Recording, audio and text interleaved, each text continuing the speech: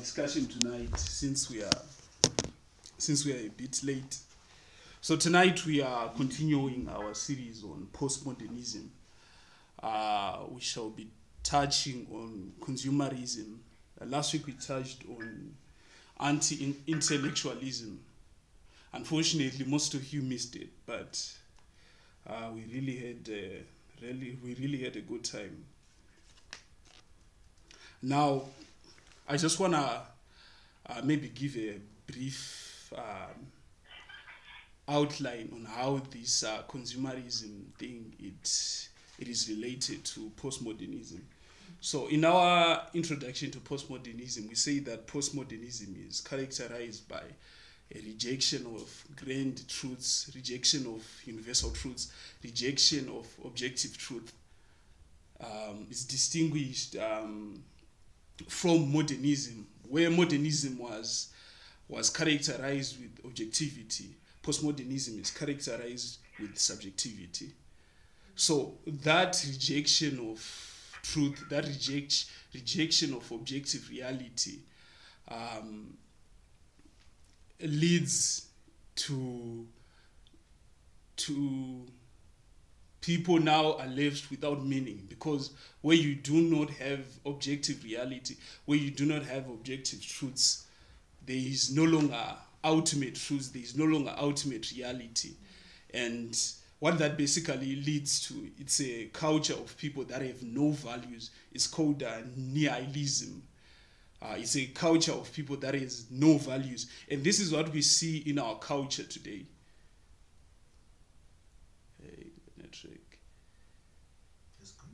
Yeah. So this is what we see in our culture today. This is what we see in our culture today. There is no ultimate meaning.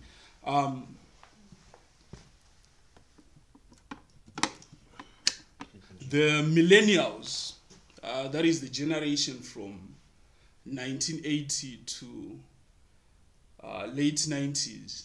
I believe most of us, we are part of that demographic.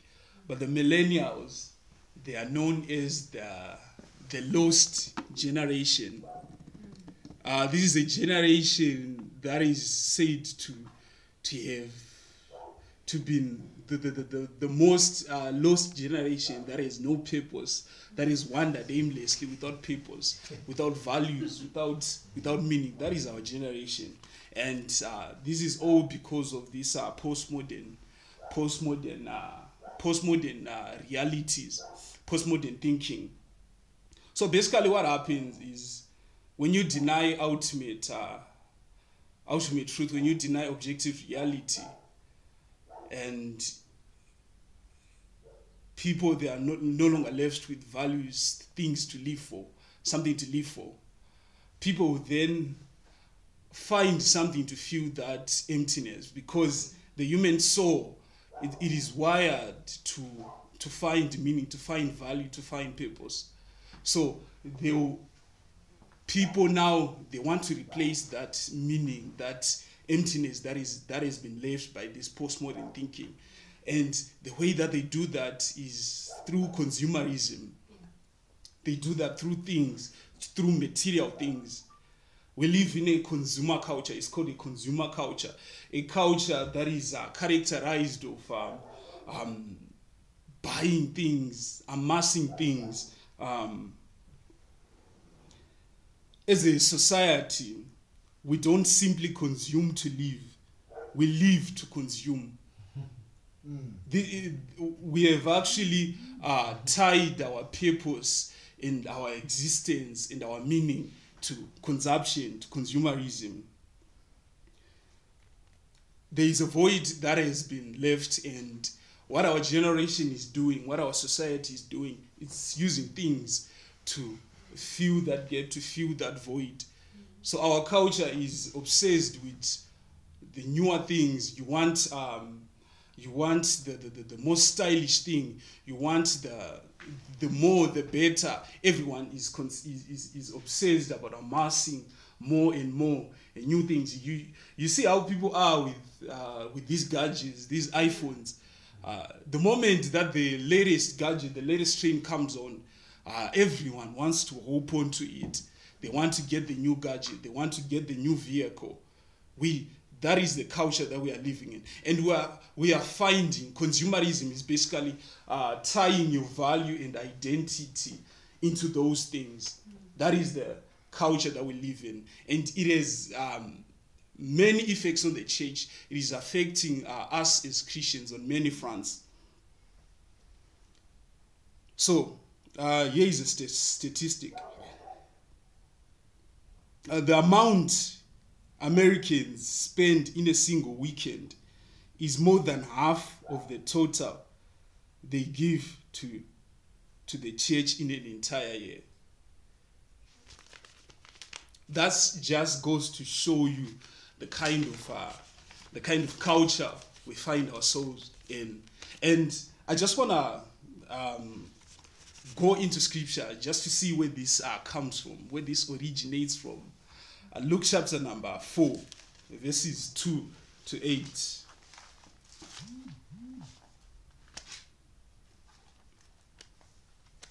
This is a narration of the temptation of Jesus in the wilderness.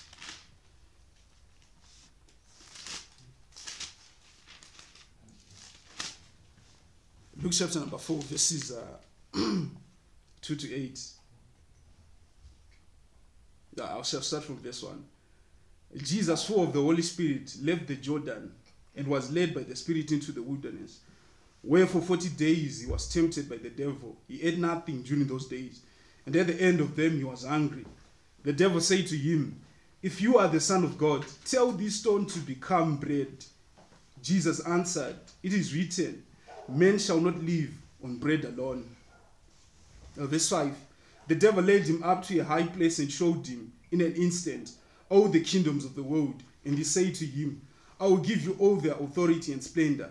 It has been given to me, and I can give it to anyone I want to. If you worship me, it will be all yours." So you see how the devil was tempting the Son of Man. He was tempting Jesus with material things. He's said to be the God of this age.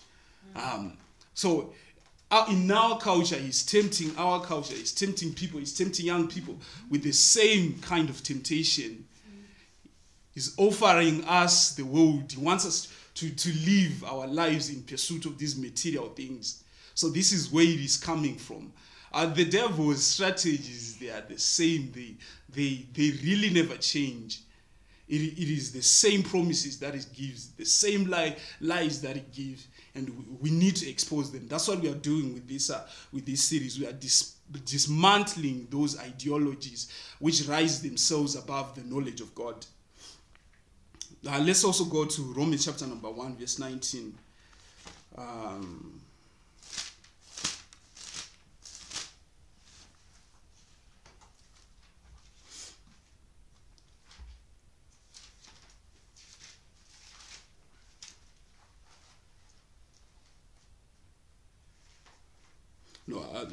Let's read verse 25 actually.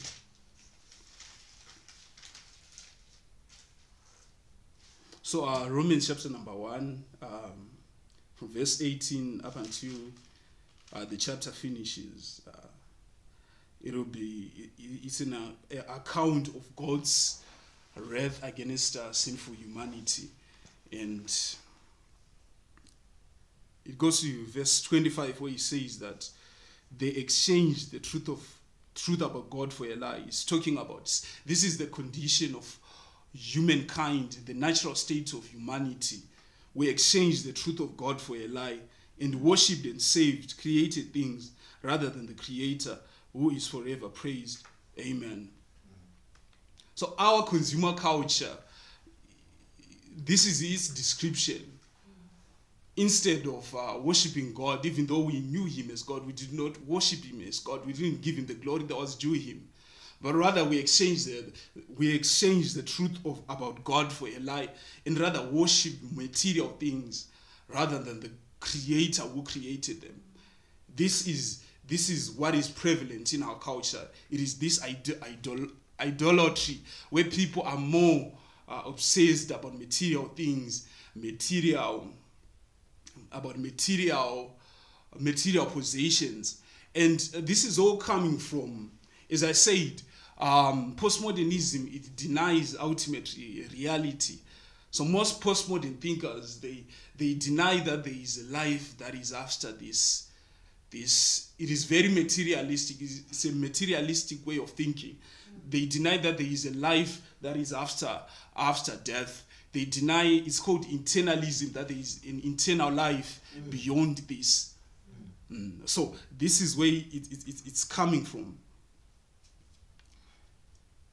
And then Jeremiah chapter number 2, verse 18.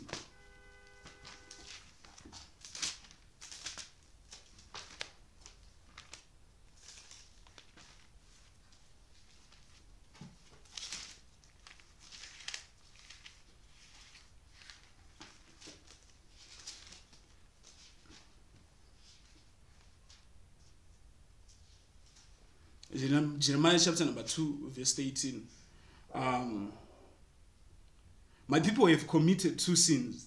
They have forsaken me, the spring of living water, and have dug their own cisterns, broken cisterns that cannot hold water.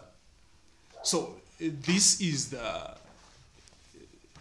sin of consumerism. It is, at its essence, it is idolatry. We are forsaking God, the well of living water, and trying to fill that void by things, trying to find satisfaction anywhere outside of God. Let me also quickly read Haggai chapter number 1.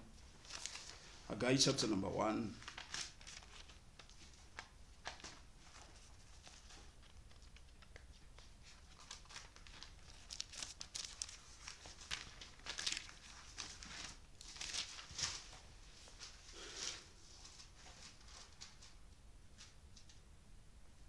Verse 2. This is what the Lord Almighty says. These people say, the time has not yet come to rebuild the Lord's house. This is the prophet Haggai. He's talking about the Israelites after they had returned to Jerusalem from captivity in Babylon. And people were now so focused about their own lives. They're now more focused about their material life that they almost ignored God. They'd almost ignored that there was a house of God that needed to be built. They had ignored that there is a spiritual reality. They were now focused on the now, on amassing wealth.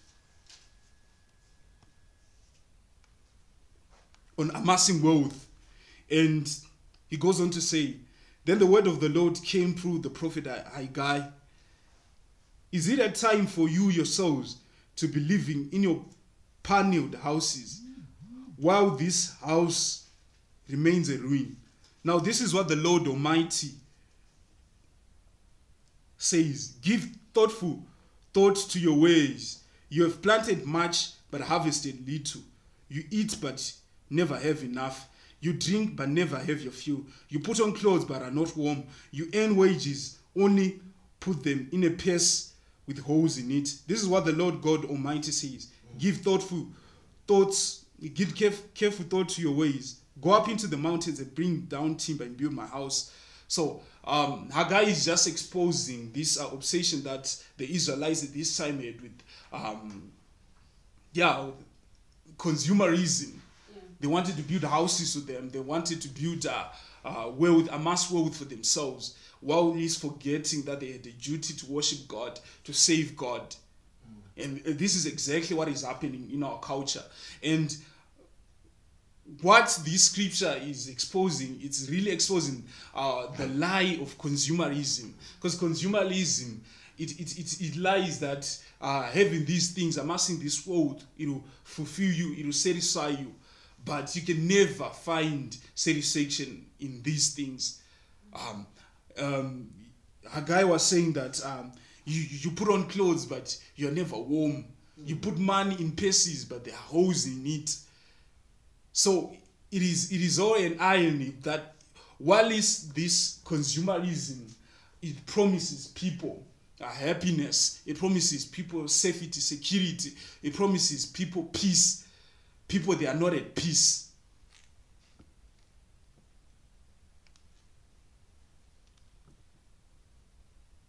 The network is bad. People are not at peace. So, and you also saw that we're doing a Bible study in, is it Ecclesiastes? Ecclesiastes chapter number 2 from verses 1 to 11, where the preacher, he was really exposing this lie of consumerism, where he goes on to say that I managed to amass wealth. I did everything. I drank every wine that I wanted, every woman that he wanted.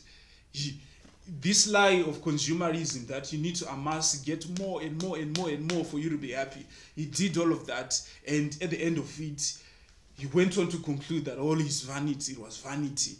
And this is where this will end. It will all end in that conclusion that it is vanity. So we need to expose it from that standpoint. So I'm going to go ahead now and explain some of the outline some of the oh, they're gone. Yes.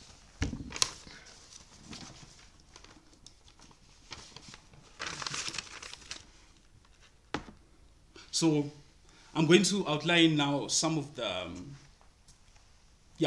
challenges to Christians and the church that come from this consumerism, this consumer culture. And firstly, you see a decline in worship attendance. You see a decline in church membership. You have, with this consumer culture, you have the commodification of church. Church is now a product. John MacArthur says that too many people tend to be ecclesiastical consumers. They are only interested in what they can get out of their church, and they bounce from congregation to congregation as their interests change. They don't have any particular commitment to a specific assembly of saints. In fact, they have little or no attachment to the church at all. If they make it, they make it. If not, it's not a big deal. So these are some of the effects of this consumer culture. People now see the church as a product. It is supposed to meet, it is supposed to fuel my satisfaction. They are no longer worship. The idea of worship that people have is no longer God-centered. It is now self-centered. How does it please me? How does this product make me feel?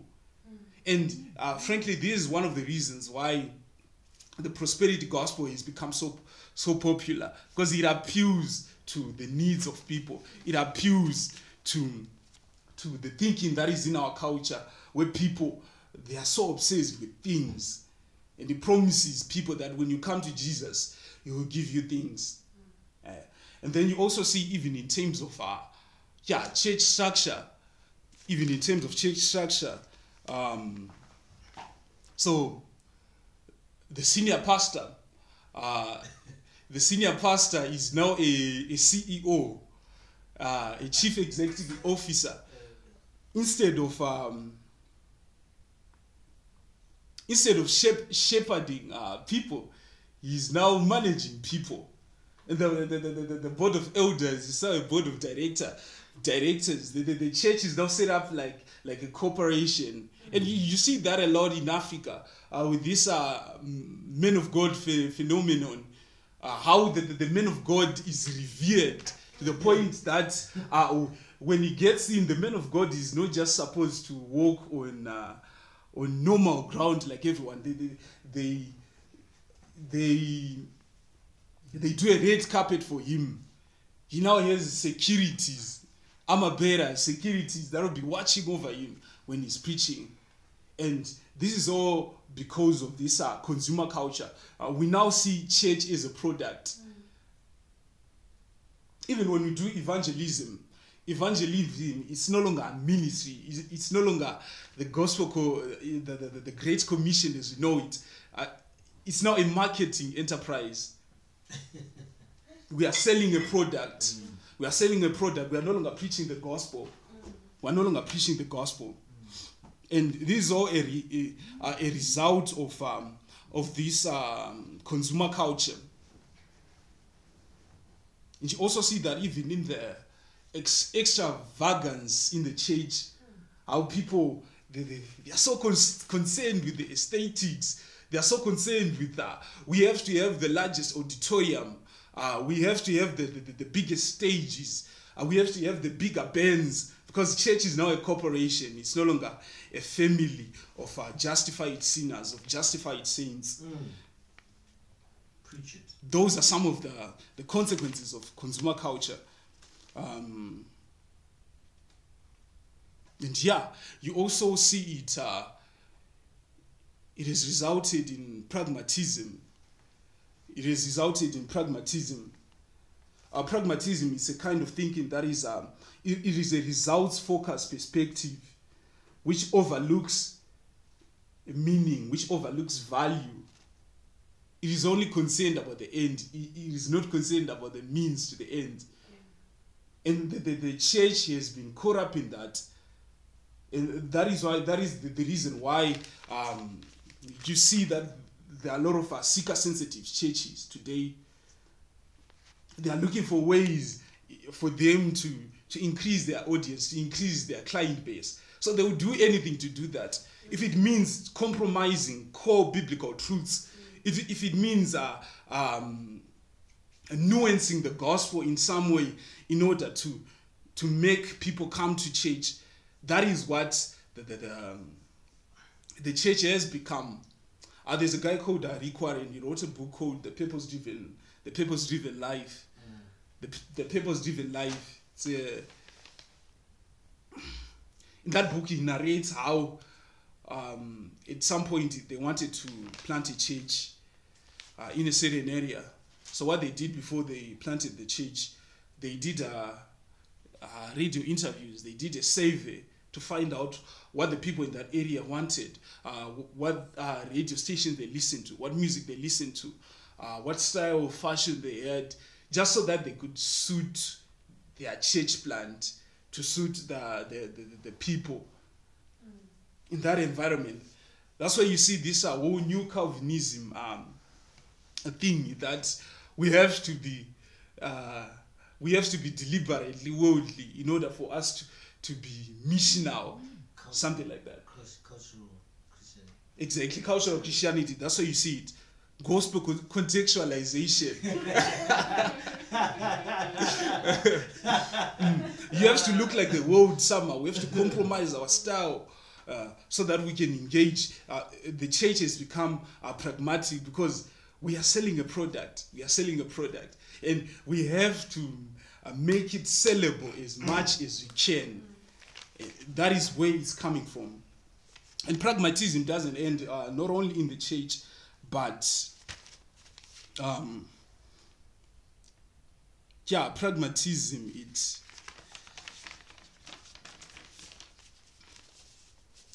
it affects a whole lot of other things. It affects the way that we do business. It affects our work ethic.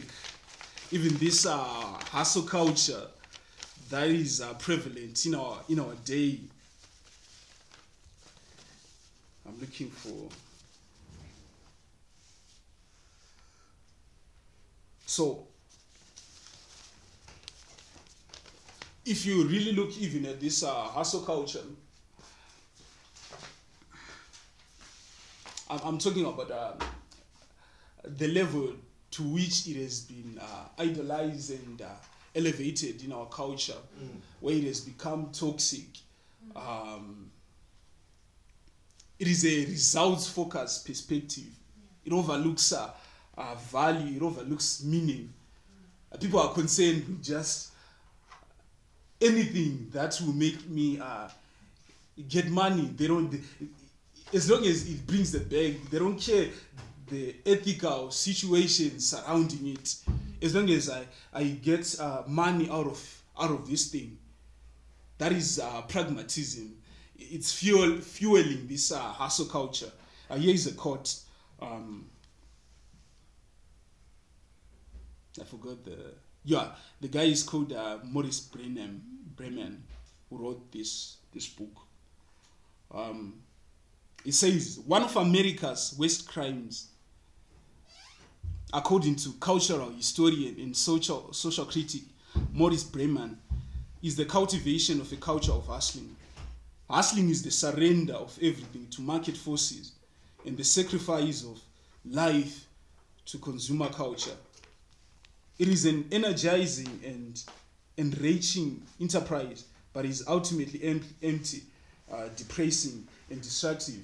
I'm not just talking about entrepreneurship. I'm talking about, you know what I'm talking about. This culture that is prevalent in our day, where people are so concerned with just making it. I gotta make it. And they overlook everything else. It doesn't matter how they get to their goal, as long as I get to my goal. For young ladies in the corporate world, they just want to get to the top. It doesn't matter that they have to sleep with their bosses in order for them to reach their dreams. They're hustling. Those are some of the impacts of the consumer culture. You also see it even in the corporate world, in business. This extreme marketing that you see. I don't know what the term is called, but people they are now taking it to extreme. Everyone is trying to sell. People in America, they were complaining about how during the Super Bowl they would bring in the J-Los and they perform scantily dressed, and any product you can think of, they know that in order for you to pay attention to it, we have to somehow bring in a lady that is scantily dressed, so that we can sell a beautiful lady that is that will attract people to the product. And you see that it is also because of this consumer culture. And even in millennials, they are said to have some of them the worst work ethic. They have the worst work ethic. Managers, they are complaining that this generation it's difficult to manage, it's difficult to work with, because even when we go to work, we are not concerned with what value we are going to bring to the company that we are working for. We are concerned with how are they going to save my interest. We're concerned with ourselves. How is it going to? It's all about me. It's all coming from that as well. And then our relationships, marriage. You have now the commodification of marriage. You have now we spoke about it last week, where people now they no longer have this covenantal view of marriage. They now have a contractual view of marriage. Marriage is now a contract. It's like the idea of for better or worse, it is far from us. It is now a contract. I was laughing recently. There were some friends. There's a friend of mine that posted in one of the groups that it's called a prenatal contract. I don't know if you guys have heard of it. That before you before you even get married, you sign a contract that these are the things that I have.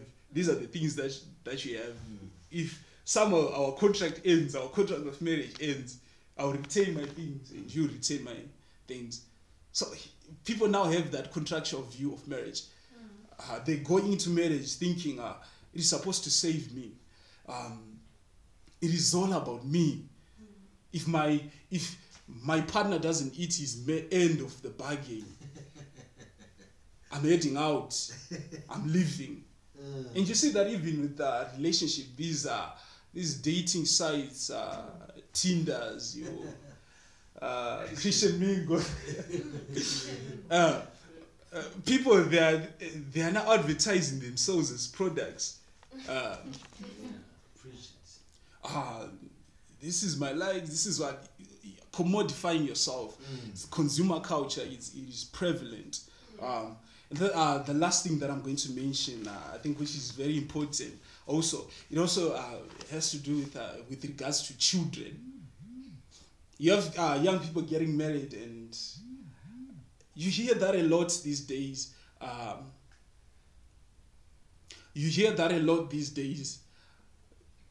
People get married and they wait 5 years, no children. Preach it. 5 years, Preach it no now. children. Preach it now. Raise the volume. Young people, they're getting married and they are no longer against the idea of having children. It is foreign to us. Or even if they have the children, the idea that you have more than 4 children, you'll be the way that our society will look to you. I'm tired. So, and the underlying reason for that is it is very selfish. It is very selfish. Most of the times, you hear people say that we cannot afford. And the reason why people say that is because we are so caught up in this consumer culture, consumerism. We want to amass more things, more and more things for ourselves. We want many houses, we want many cars, we want the latest cars, we want the latest trains, we want the latest gadgets.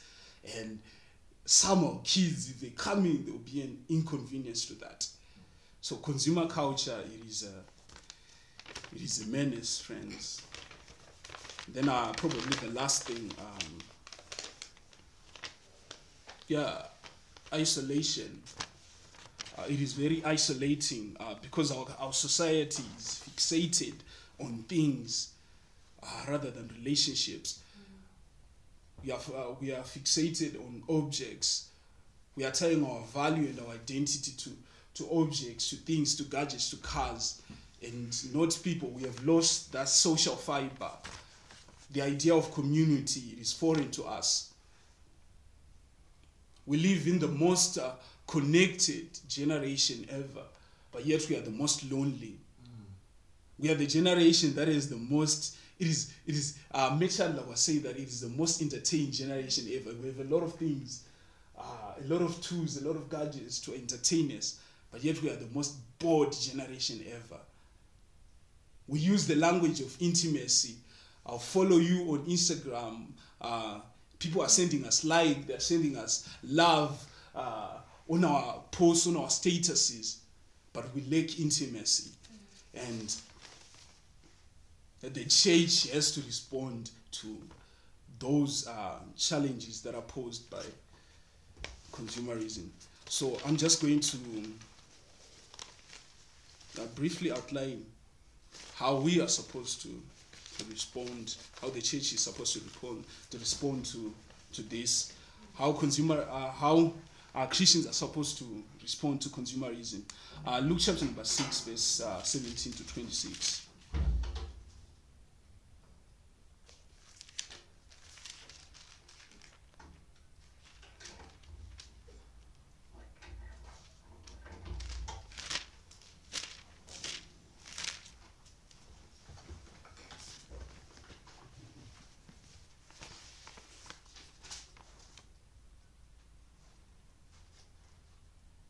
No, I will start on verse 20. Luke 6. Verse 20. So 26. Looking at his disciples, he said, "Blessed are you who are poor, for yours is the kingdom of God. Blessed are you who hunger now, for you will be satisfied.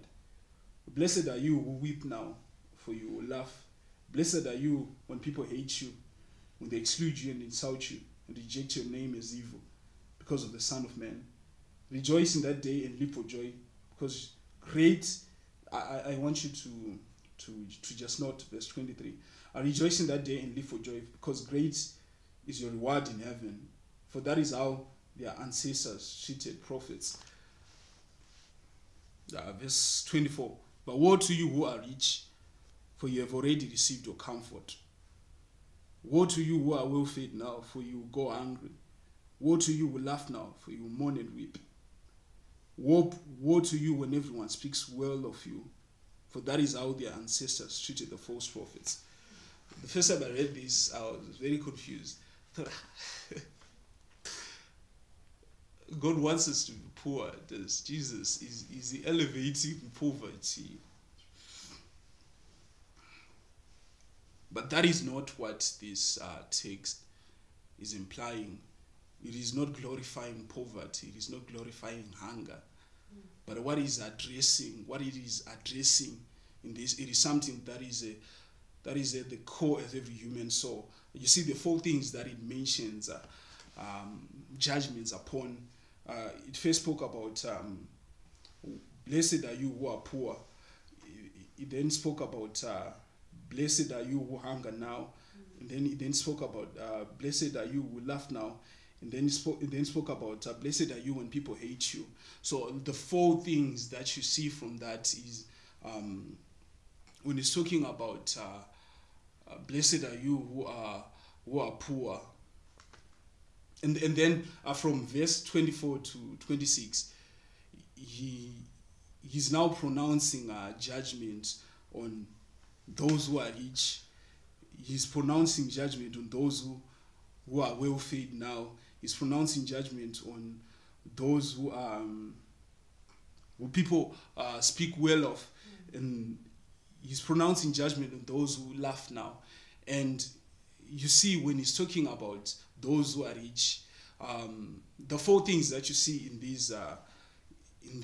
this text is when he's talking about riches, he's talking about safety, he's talking about security. And the second thing is when he speaks about hunger, those who are fed now, he's talking about purpose, the void that is in our soul, emptiness. And when he's speaking about laughter, he's talking about happiness or joy.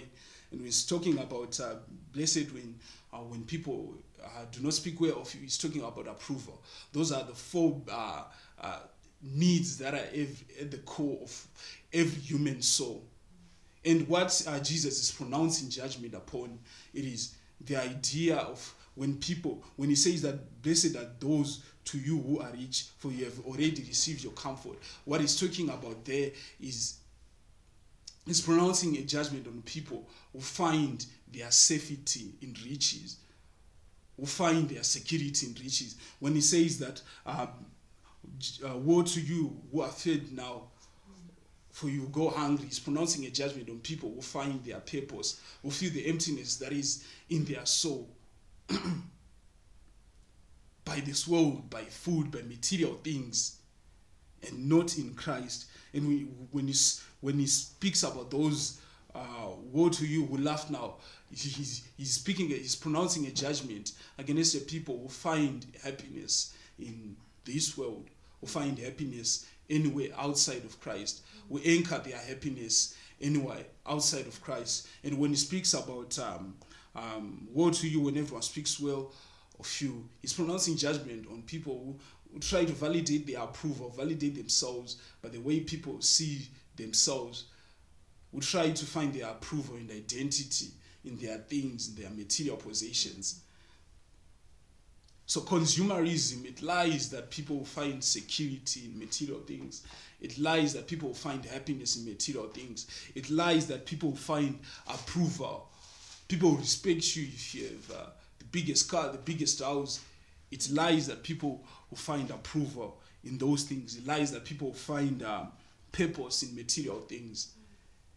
And we need to be warned as Christians that God's judgment is upon those people. It is upon those people. We mustn't find our happiness, our security, our comfort. We mustn't find our approval in material things. Only Christ can fill that void that is in our soul. Then I shall also read Matthew chapter number 13, verse 44. How do you respond to this threat of consumerism, consumer culture?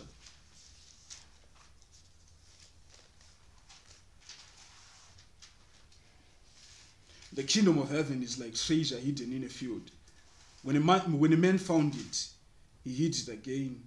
Then in his joy went and sold all he had and bought that field, recovering the joy of salvation, that internal joy that comes from knowing that you have been saved. That is how we get rid of materialism. You see how when this man, when he found this treasure, when he found his joy of salvation, everything that he, Apostle Paul says that everything that I once counted as gain, I now count as rubbish for the surpassing worth of knowing Christ. We need to reclaim that. We need to proclaim that once again, that Christ is far much more worthy than all these material things, everything that the world will ever promise you. And I want us to look at Hebrews 11, verse 25 to 26 as well.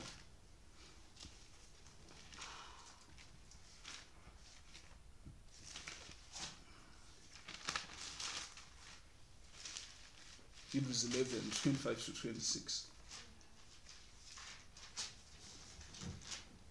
Let me start from verse 24. By faith, Moses, when he had grown up, refused to be known as the son of Pharaoh's daughter.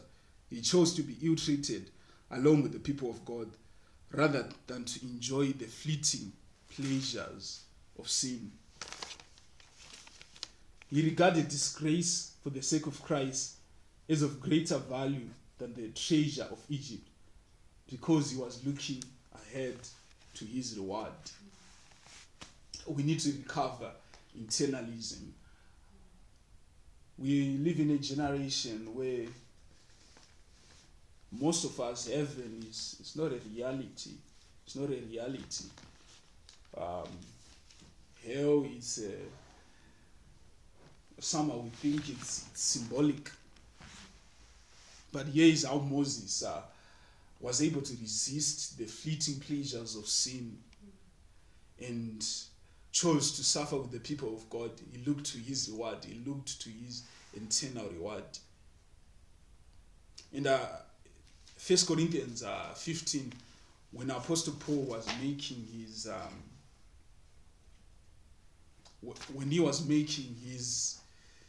argument for the resurrection, 1 Corinthians 15 is in verse 19. It says that if only in this life we have hope in Christ, we are of all people most to be pitied. We are of all men miserable. And you see how even, is it 1 Timothy 6 when he's speaking about the love of man is the root of all evil. He goes on to say that naked we came into this world, without nothing we came into this world, and we'll leave this world without anything. And he was appealing to internalism, that there is a life beyond this, and we need to reclaim that. We live, when you preach about heaven in our culture that is so fixated on the now, on material things, people will label you as I remember when I was in the prosperity churches, people would say that there was this statement that you are too heavenly minded and earthly useless. And you hear that a lot in our culture. That is coming from consumerism. Christians ought to be heavenly minded. A heavenly minded Christian cannot be earthly useless. That is a lie that this consumer culture is lying, is perpetrating to us. We need to recover that. And you see how is it verse verse 33 to 34.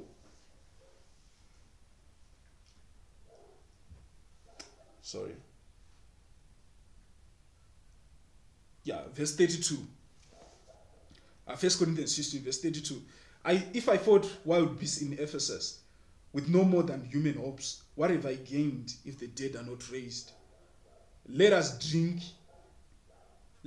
and drink, for tomorrow we die. If there is no resurrection, here is what Apostle Paul is saying. If there is no resurrection of the dead, if there is no eternal life to be earned, if there is no life beyond this natural material world that we are seeing, then the consumeristic way of living, eat and drink, that is what we should do. But there is a resurrection, because Jesus rose from the dead, and we are also going to be, even though we die, we are going to be raised from the dead. And because we believe that there is eternal life, we need to reject this materialism, this consumer culture. So we need to recover internalism. People need to know that when Jesus was saying, is it Matthew 6, do not lay for yourself treasures on earth, but lay yourself treasures in heaven, where no moth or rust can destroy it. We need to recover that. That is how we respond to the threats that are being thrown out because of consumerism. But it's said that we have lost the idea of internalism in our culture. It is because of this postmodern way of thinking. So we need to be reminded that when we are walking in this age, even as the Old Testament saints, the heroes of faith mentioned in Hebrews 11, they looked for a city. They realized that they were sojourners on this earth. This world was not their home. They looked for a city whose builder and maker was God. And we should have that same attitude. We should not have attachment to this world, because we know that this world is not our home. We're just passing by. We're pilgrims. We're on a pilgrim's journey. We're looking for a city whose builder and maker is home. There's an eternal reward beyond this life. We need to recover that. That is how we lose ourselves from materialism. That is how we break ourselves free from consumerism. Thank you, guys. I don't know if there are any questions or additions.